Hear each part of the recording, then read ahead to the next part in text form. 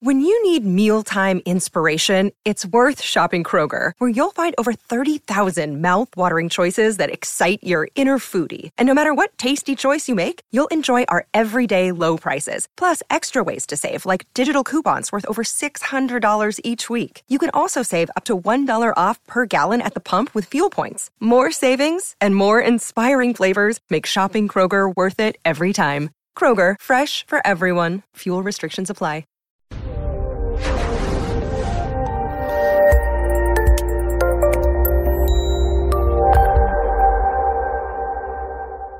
This is Counselor Toolbox, bringing you practical tools for recovery from mental health and addiction issues. This episode was pre-recorded as part of a live continuing education webinar. CEUs are available on demand for this presentation through our sponsor, All CEUs. Go to allceus.com/Counselor Toolbox to register.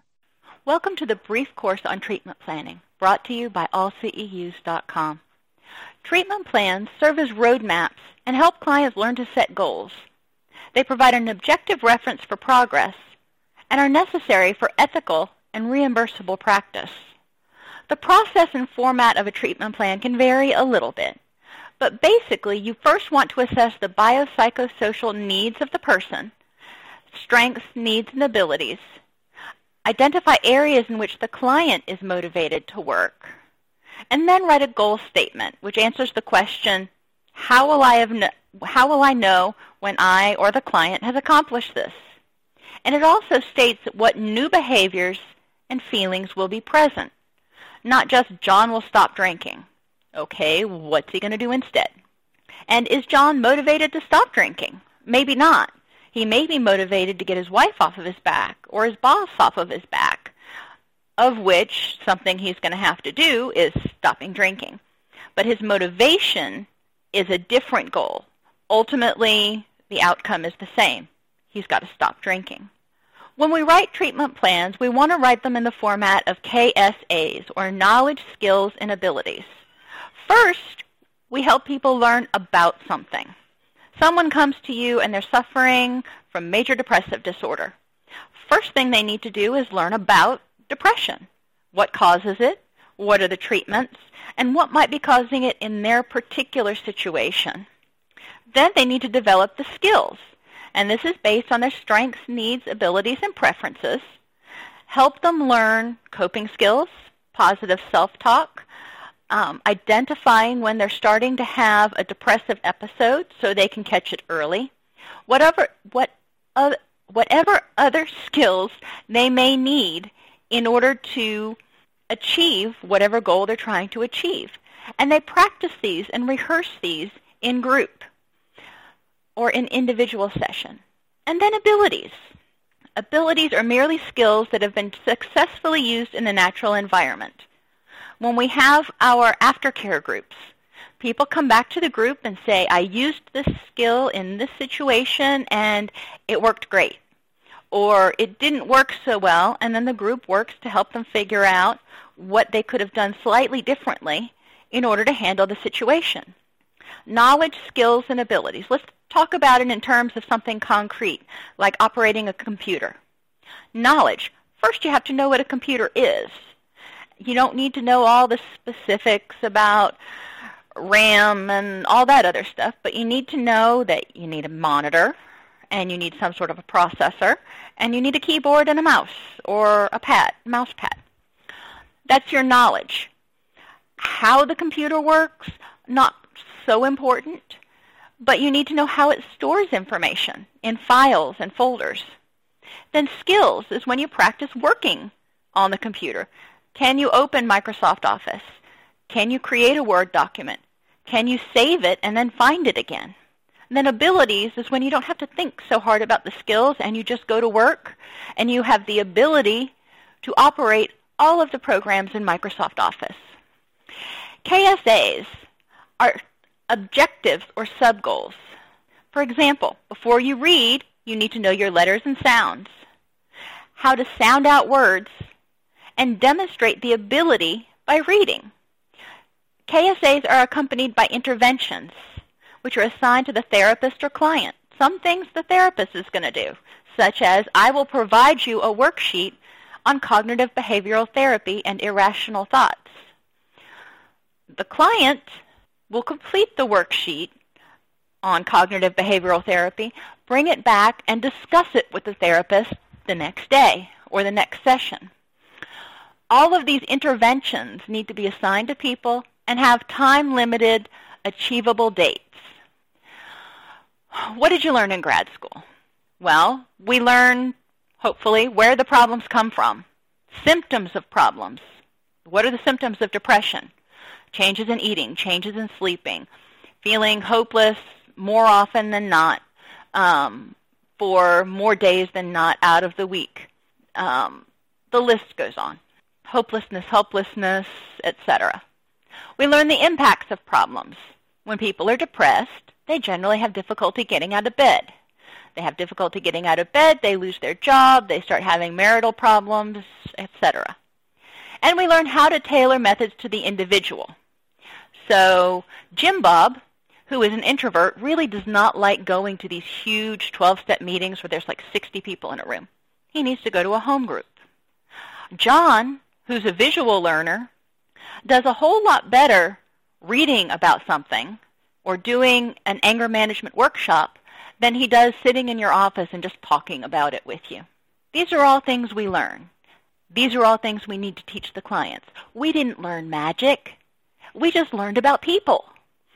People know a lot about themselves, but there are a lot of things about temperament and learning that they can't articulate or they don't know they know yet. And once they know, then they can apply it. This demystifies the counseling process. People think that we work some magic and make them feel better. No, we just help them make better choices and use more effectively the tools that they already have. Characteristics of good goals.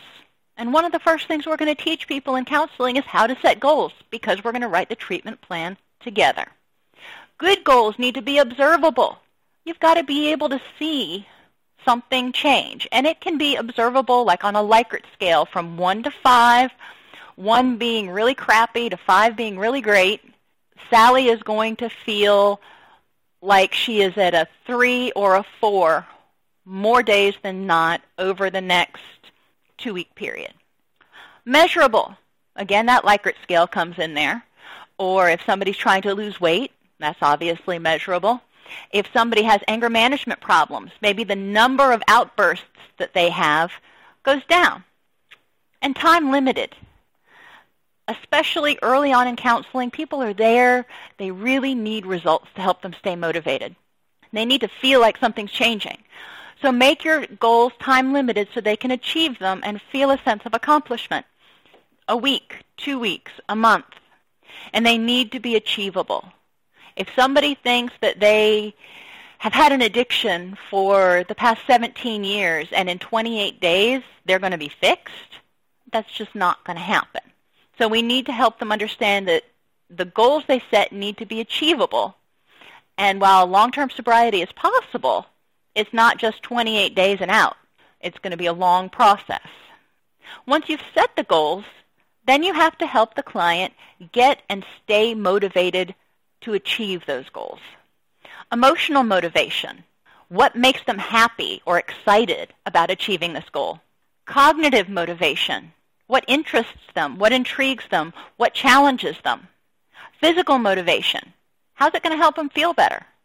Now, physical motivation is a tricky one because a lot of people say, well, I'm depressed.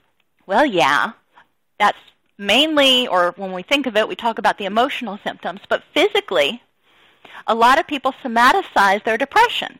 So physically, they'll feel better because they're going to sleep more restfully. They're not going to be tired all the time. They may not ache as much. They may not get sick as much. There are a lot of physical reactions to depression and lack thereof. Socially, how is it going to impact your relationships if you're not depressed and ho-hum all the time? How are your kids going to react? How are your spouse going to react? How are your friends going to react? And environmentally, if you're not depressed and tired and in pain all the time, you know what? You're probably going to want to take better care of your environment. Guess what? It won't be a big deal to empty the dishwasher or sweep the floor. That'll be something you look forward to doing because you'll enjoy and have the energy to be in a pleasant environment. The key is to setting small goals that produce success and reward, not huge ones. If Sally comes to you and she's sleeping every day until 4 o'clock, she gets up, eats one meal, and goes back to bed and sleeps for the rest of the time, the first small goal should be between now and next week when you meet, I want you to get up at 8 a.m. or 9 a.m. if she likes to sleep late, get dressed, and walk outside and walk around the block once. And then if you just can't stand it anymore, you can go back to bed. That's a small goal, but it's achievable. Just about anybody can walk around the block once. But getting outside helps reset the circadian rhythms, tells the body it's time to be awake, whereas staying in bed and hiding under the covers, your body's like, is it night? Is it day? Do I eat? Am I tired? That's a small goal, and she can come back and say, yes, I did that. Next, when we're talking about motivation, we want to look at decisional balance exercises. We forget this. Counselors and clients alike, we forget this. Not only are there positives to change, we wouldn't do it if there weren't positives to change, but there are also drawbacks to it. I know. Say it isn't so. Yep, there are drawbacks to change, or we would have done it already. There's also positives to staying the same. Yep, that's another one that people don't want to hear. What are the benefits to staying depressed? Well, people take care of you. People don't bother you. You can blame just about any failure on your depression and lack of energy. Yeah, there's a lot of benefits to being depressed, but there's also a lot of positives to not being depressed. So helping people do this decisional balance exercise so they can figure out where their motivation lies. You can identify all of the drawbacks to change and address those. For example, not being depressed anymore. A drawback is I've got to take responsibility for what I do. Well, yeah, that's true, and it sucks sometimes. But on the positive side, you also get to take all the credit for the positive things that you do. Drawbacks to not being depressed anymore is that I actually have to get up and go to work every day. Well, yeah, you do. Positive, you get a paycheck.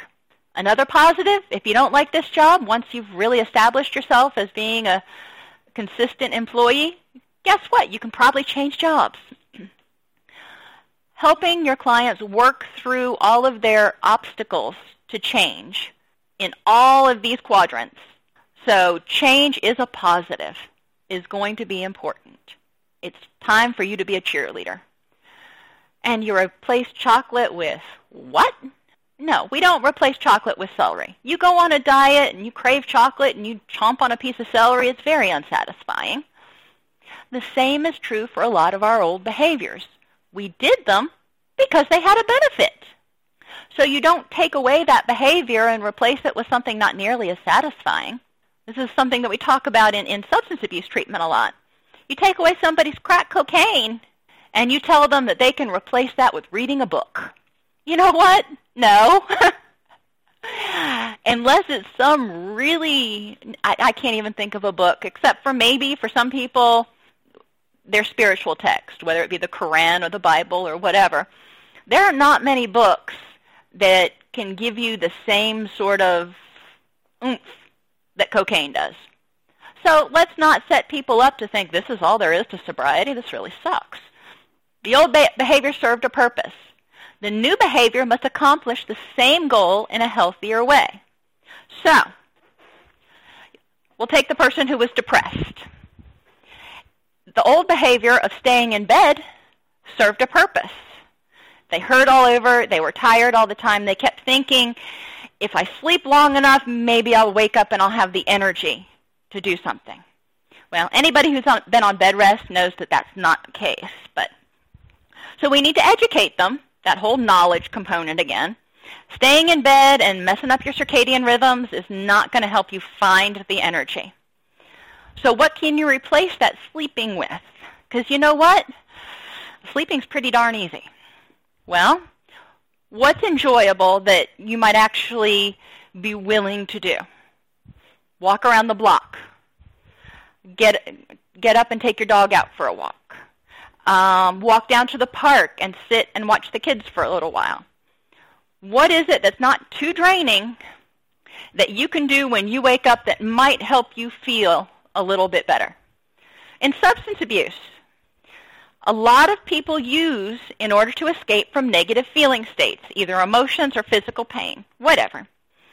So they start hurting again in whatever way, and obviously we're not going to say, well, go out and get a hit. Not going to happen. So if they can't do that, if they can't get that numbing, if they can't get that escape from their drug, how are they going to get it? Can they go to a meeting where people totally understand and they feel like they fit in? Can they go out on a really, really long run? I had one client, he was detoxing from methadone, and when he'd start to have a bad day, he'd start craving the methadone, and he would go out and run as hard as he could until he got that endorphin rush, which gave him a similar feeling to what the methadone had, what the opiates had. So it was similar. He found something that worked for him. Some of my other clients, not that we support this, have sex. They have sex a lot, and usually not in the best places. But when you look at what's the motivation behind their behavior, well, we took away their drug, and they can't listen to rock and roll all the time, so what is it, sex, drugs, and rock and roll? They've only got sex left. They need to have something that helps them feel good. We need to assess how the old behavior impacted the person emotionally, mentally, physically, socially, spiritually, and environmentally. Because we've got to find a replacement that meets the majority of those needs. If it made them feel emotionally and physically better, and it made the confusion and the fog go away, well, okay, what can we do that also does those things that's not harmful? And try to add 3 new behaviors for every one you are trying to eliminate. So if you take someone, we'll go back to the person who's depressed, and they sleep all the time. Okay, we need to identify 3 things that they're going to do instead of turning off their clock and rolling over and going back to sleep again. Walk around the block, walk their dog, cook breakfast, whatever it is that they may actually get up and semi-look forward to doing. A little note about discriminative stimuli. These are sights, sounds, smells, times of day, activities, people associated with the old behavior. It will trigger cravings and urges. When you walk into the mall and you smell the pretzels or the Cinnabons, guess what? That's a discriminative stimuli. It says, ooh, I want a Cinnabon.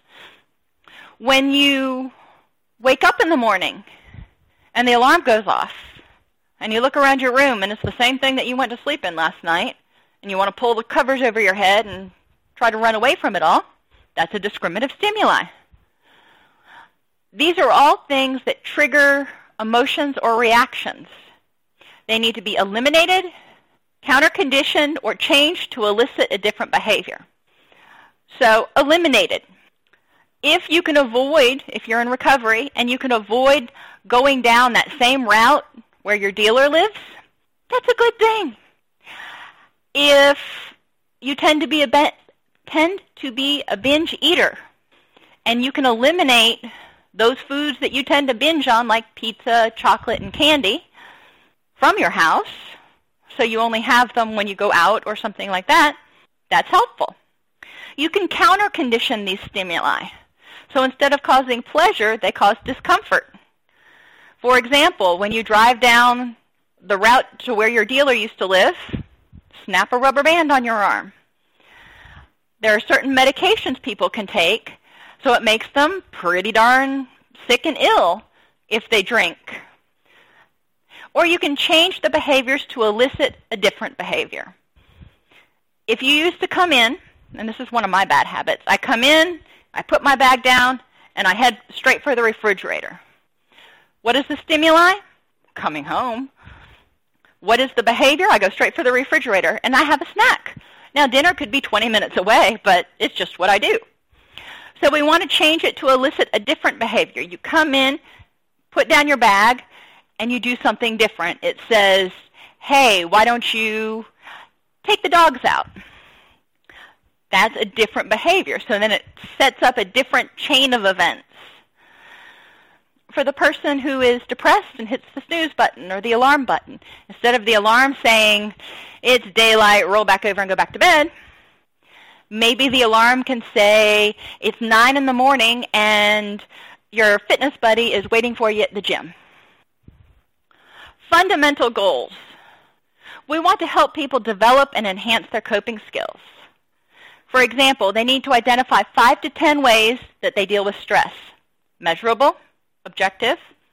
They need to learn about 3 different coping methods, including radical acceptance, REBT, and reality therapy or choice theory, by reading handouts, visual learners, participating in coping skills group, and discussing with primary therapists, auditory and kinesthetic learners. And they need to evaluate the effectiveness of their existing coping skills to eliminate those that don't work. If your existing coping skill when you get stressed out is to go home and drink a rum and Coke, and when you sober up, not only are you still kind of depressed, but the problem's still there, then we probably need to get rid of that one. The skills. Add at least 1 new coping skill to your list, and practice using those skills in group and in sessions and scenarios as you discuss current issues and stressors. So as a therapist, we can say, okay, John, you had a really bad day this week, and I hear you handled it by doing X. How else might you have handled it? Or I hear you handled it by doing X and that didn't work so well. So what could you have done differently? And abilities. Have consumers keep a log of each week of stressors, how they coped, how effective it was, and anything they might need to do differently and discuss in group. Another fundamental goal for many people is developing self-esteem. Learn what it is. Self-esteem is this like garbage concept that nobody, well, that's not true. Many people just kind of use. You need to improve your self-esteem. Well, nobody knows what it means. What does self-esteem mean to you? What does self-esteem mean to your client? The true definition of self-esteem is the difference, how you feel about the difference between your real self and your ideal self. So, we have people learn what self-esteem is, how it's created in children, and maintained in adults by attending an educational group. Just a little brief educational group that helps people understand. Have people list the traits they envision in their ideal self and list the traits in their real self, and discuss in group or in individual the differences and their goals for change. Of those things in their ideal self that they don't currently possess, which ones are worth working toward and which ones just need to be crossed off the list. Skills. Use cognitive behavioral approaches to identify those ideal traits that will help them achieve their overall goals. Happiness. Oh, that's wonderful, happiness. That is so stinking abstract, though. Happiness is going to be different for every single person in your room. So they need to define what happiness is to them. Use behavior modification and goal setting to develop 3 goals to help you achieve your overall place, your overall ideal. So if their overall ideal is being happy, which is one of those vague things that's not really identifiable, what are 3 things that they can start doing that will help them feel happier? And, you know, a lot of times you can look in the different areas of the person, social relationships, physical health, and emotional reactions. And then abilities. Report back to the group each week about their progress in achieving their goals and the impact on their self-esteem. How does it feel now that you've taken control of your own happiness? Social support is one of those other fundamental goals. We can't do it alone. We're not made that way. People are not made to be hermits that live all by themselves for their entire lives. We're meant to have social supports. But in order to do that, we need to have healthy social supports. And in substance abuse treatment, we throw in sober, healthy, sober social supports. The first thing most of the consumers that I've worked with need to learn about is what a healthy relationship looks like. They need to learn effective communication skills. Not always blaming. It's not always about them. There's no I and we. Fair fighting. How to get things out without sounding accusatory. They need to identify the traits in a friend that they think are important. Again, we don't always think the same things are important in friends. And then they can identify places or ways that they might meet such people. The skills include practicing effective communication skills in group. That's one of the best uses of group counseling, is to help people enhance and develop their communication skills, because the group will call them out on it if they are not sharing enough or if they're being snitty or what have you. And create a plan to nurture current healthy relationships and create at least one new relationship per week, per month, whatever. But nurturing the old relationships means you can't just make a friend and say, okay, you're a friend, I made you, I'll call you in 6 months. How can they nurture it? Go out to dinner, go to the library, go to the gym together, call on the phone, what? And abilities means implementing your plan to develop sober social supports and discuss its effectiveness. How effective have you been at finding and connecting with healthy people? Discuss how your relationships and communication skills have improved and modify your plan as needed. Basic needs. It's amazing how many people forget to assess their basic needs, or who don't have the skills to attend to their basic needs, like financial management, stable housing. They need to learn about safety by doing a safety assessment, learn about wellness by attending a wellness group and completing weekly worksheets. What are they doing to take care of themselves? Sometimes people need to learn about nutrition. They need to learn about how to have good sleep. And that doesn't mean taking something that knocks you on your butt every night like Seroquel. What can they do to help improve the quality of their sleep? And they need to learn about the mind-body connection. How when the mind is all in turmoil, a lot of times it comes out through the body too, with an upset stomach, constipation, diarrhea, backache. And the solution to that is not just chugging Pepto-Bismol. The solution to that is identifying what's causing the upset. The skills include developing a realistic plan for improving their health and wellness, that bottom level of the Maslow hierarchy, and improve any areas of their environment that are unsafe. That can be walking to their house. Maybe they feel unsafe in their house. Maybe they feel unsafe at work or whatever. If there's any place where they don't feel safe, what can they do to improve that? The abilities are translating all this information into practice and modifying their plan as needed to maintain motivation and ensure success. Depression, fundamental goals. What is it? What causes it? What triggers it for you? What are your exacerbating factors? What makes it worse? And what are your mitigating factors? What makes it better? I can be having a really bad day, and I go out and I take a walk and I see a squirrel on the sidewalk eating a peanut. It just makes my day. I don't know why. It's a rodent. But he has a cute little hand. What is it that helps mitigate your depression? Of the triggers that make your depression worse, identify which ones you can control and which ones you cannot. Of the mitigating factors, the things that help you feel better, identify the ones you can control and increase those. Don't wait till you're depressed before you go out on a walk to see a little squirrel. Bring peanuts with you to work so you can actually have them come to you. Whatever it takes to make your day. And identify exceptions. If you're having a hard time figuring out what makes you less depressed, say, the last time that I was happy, this was what was different. Skills.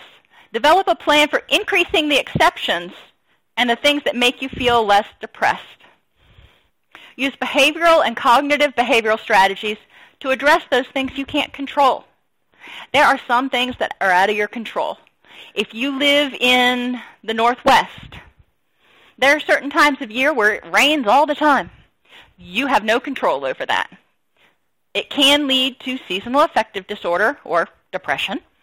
So what can you do to help yourself? You can't control the weather, but you can use light therapy to help reset your circadian rhythms. You can make sure that you stay on the same schedule so your body knows when it's time to sleep. You can set other schedule reminders, like children. Think about when we're teaching them how to learn how to go to sleep, when they're 6 months, 12 months, 18 months, there's a routine. And as soon as they get into this routine, their body says, oh, it's time to start winding down. Eat dinner, take a bath, read a book, go to bed. We all have those routines. Around our house, it's eat dinner, watch TV and have snuggle time, take a bath, go to bed. Just the act of having the schedule cues your brain in, even if the sun's not there. Now, don't get me wrong. There are some people who really need the light therapy, and that's important to remember. It's important to remember that there are certain times of year, because of the sunlight or because of hormone changes or whatever, that you may have to work with your doctor to adjust your medication. Those are things to be aware of. It doesn't mean you're weak. It doesn't mean you're not trying. It may just mean that you need some help leveling the playing field. The abilities are discussing how effective your plan is, things that need to be altered in your plan to help you feel less depressed. And discuss the different strategies you use to address those things you cannot control and how effective they are. Why is this important? Because so many of us get hung up on trying to control those things that we can't control. We fix all the stuff we can control, and then we just focus on those things that we can't control, and we drive ourselves nuts. So it's important to make sure you stay focused on how you deal with the things you cannot control. Anxiety. First thing is learning about those 6 basic pesky old fears. Fear triggers the fight, anger, or flee, anxiety response. We fear the unknown. We fear loss of control. We fear rejection and isolation. We fear failure, and we fear death. When you look at things that trigger anxiety, depression, and anger in most people, they're related to those 6 basic fears. Once we help people identify those fears and realize how the situation triggered this fear, triggered this reaction, then they can deal with it more. They go for a job interview. They don't get the job interview. They feel depressed. Why? Rejection, failure. Okay. So now we have to challenge them to look at the rejection and failure. Were they rejecting you as a person, or you were a bad fit to the job? Was it a personal rejection, or is it their loss? How can we turn this around to help it feel less like something that's anxiety-provoking or fearful, and more like it's something that could be a positive outcome? They need to learn about the fight or flight reaction, and that anxiety and anger are very natural emotions. We have to have them. They kick us in the butt and tell us to do something. Fight or flee. Get up off the couch. The key is what you do with it.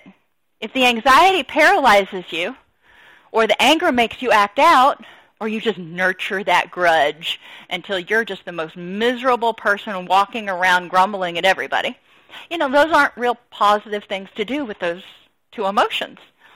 But if you take that anxiety and say, ooh, I need to do something, that's positive. You're going to feel angry. You're going to feel anxious, and you're going to feel depressed sometimes. But it's what you do with it, whether you nurture it and blow it out of proportion, or use it as a launch pad for change. Skills include developing a list of positive self-statements to use when you're anxious. Identify ways to eliminate unnecessary stressors. For example, it's little, but if I want to work out, it's much better if I pack my bag the night before than if I wait till that morning and I'm rushing around. There's no need for me to exert all that extra energy rushing around like a madwoman. I reserve that energy for something that requires it later in the day. Discuss ways to use the anxiety to your advantage. How can you use a little bit of a feeling of trepidation to grow, to feel more confident, to nudge you in the direction of taking a step outside your comfort zone? And then practice, discuss, and modify these things as needed. Case conceptualization and treatment planning, exercises for integrating theory with clinical practice. If you click on this link, it will take you to books.google.com where you can scan chapters 2 through 5. If you like the text, you can buy the text. If not, what you need for the purposes of this class, you can get offline. In summary, treatment planning serves to help clients learn to problem solve, develops a roadmap for treatment for them. It helps them communicate with team members, and team members communicate with each other, and it protects everybody from liability. If a lawyer comes back later and says, "Why did you do that?" you can point to the clinical rationale, not just, I pulled it out of my butt in one session and figured, what the heck. Not the best choice. So you always want to document what you're doing, where you're going, and your rationale. Treatment planning needs to focus on KSAs, knowledge, skills, and abilities. Teach it, educate it, practice it, learn the skills, rehearse and apply, practice the abilities. Treatment is most effective when the client only focuses on a couple of goals at once. Rome wasn't built in a day. They're not going to turn their whole world around in 12 weeks. And we all know that if you focus on too many things, you're going to do all of them poorly. Whereas if you focus on 1, 2, or 3 things, you can probably do them all quite well. And ensure that the client receives frequent rewards.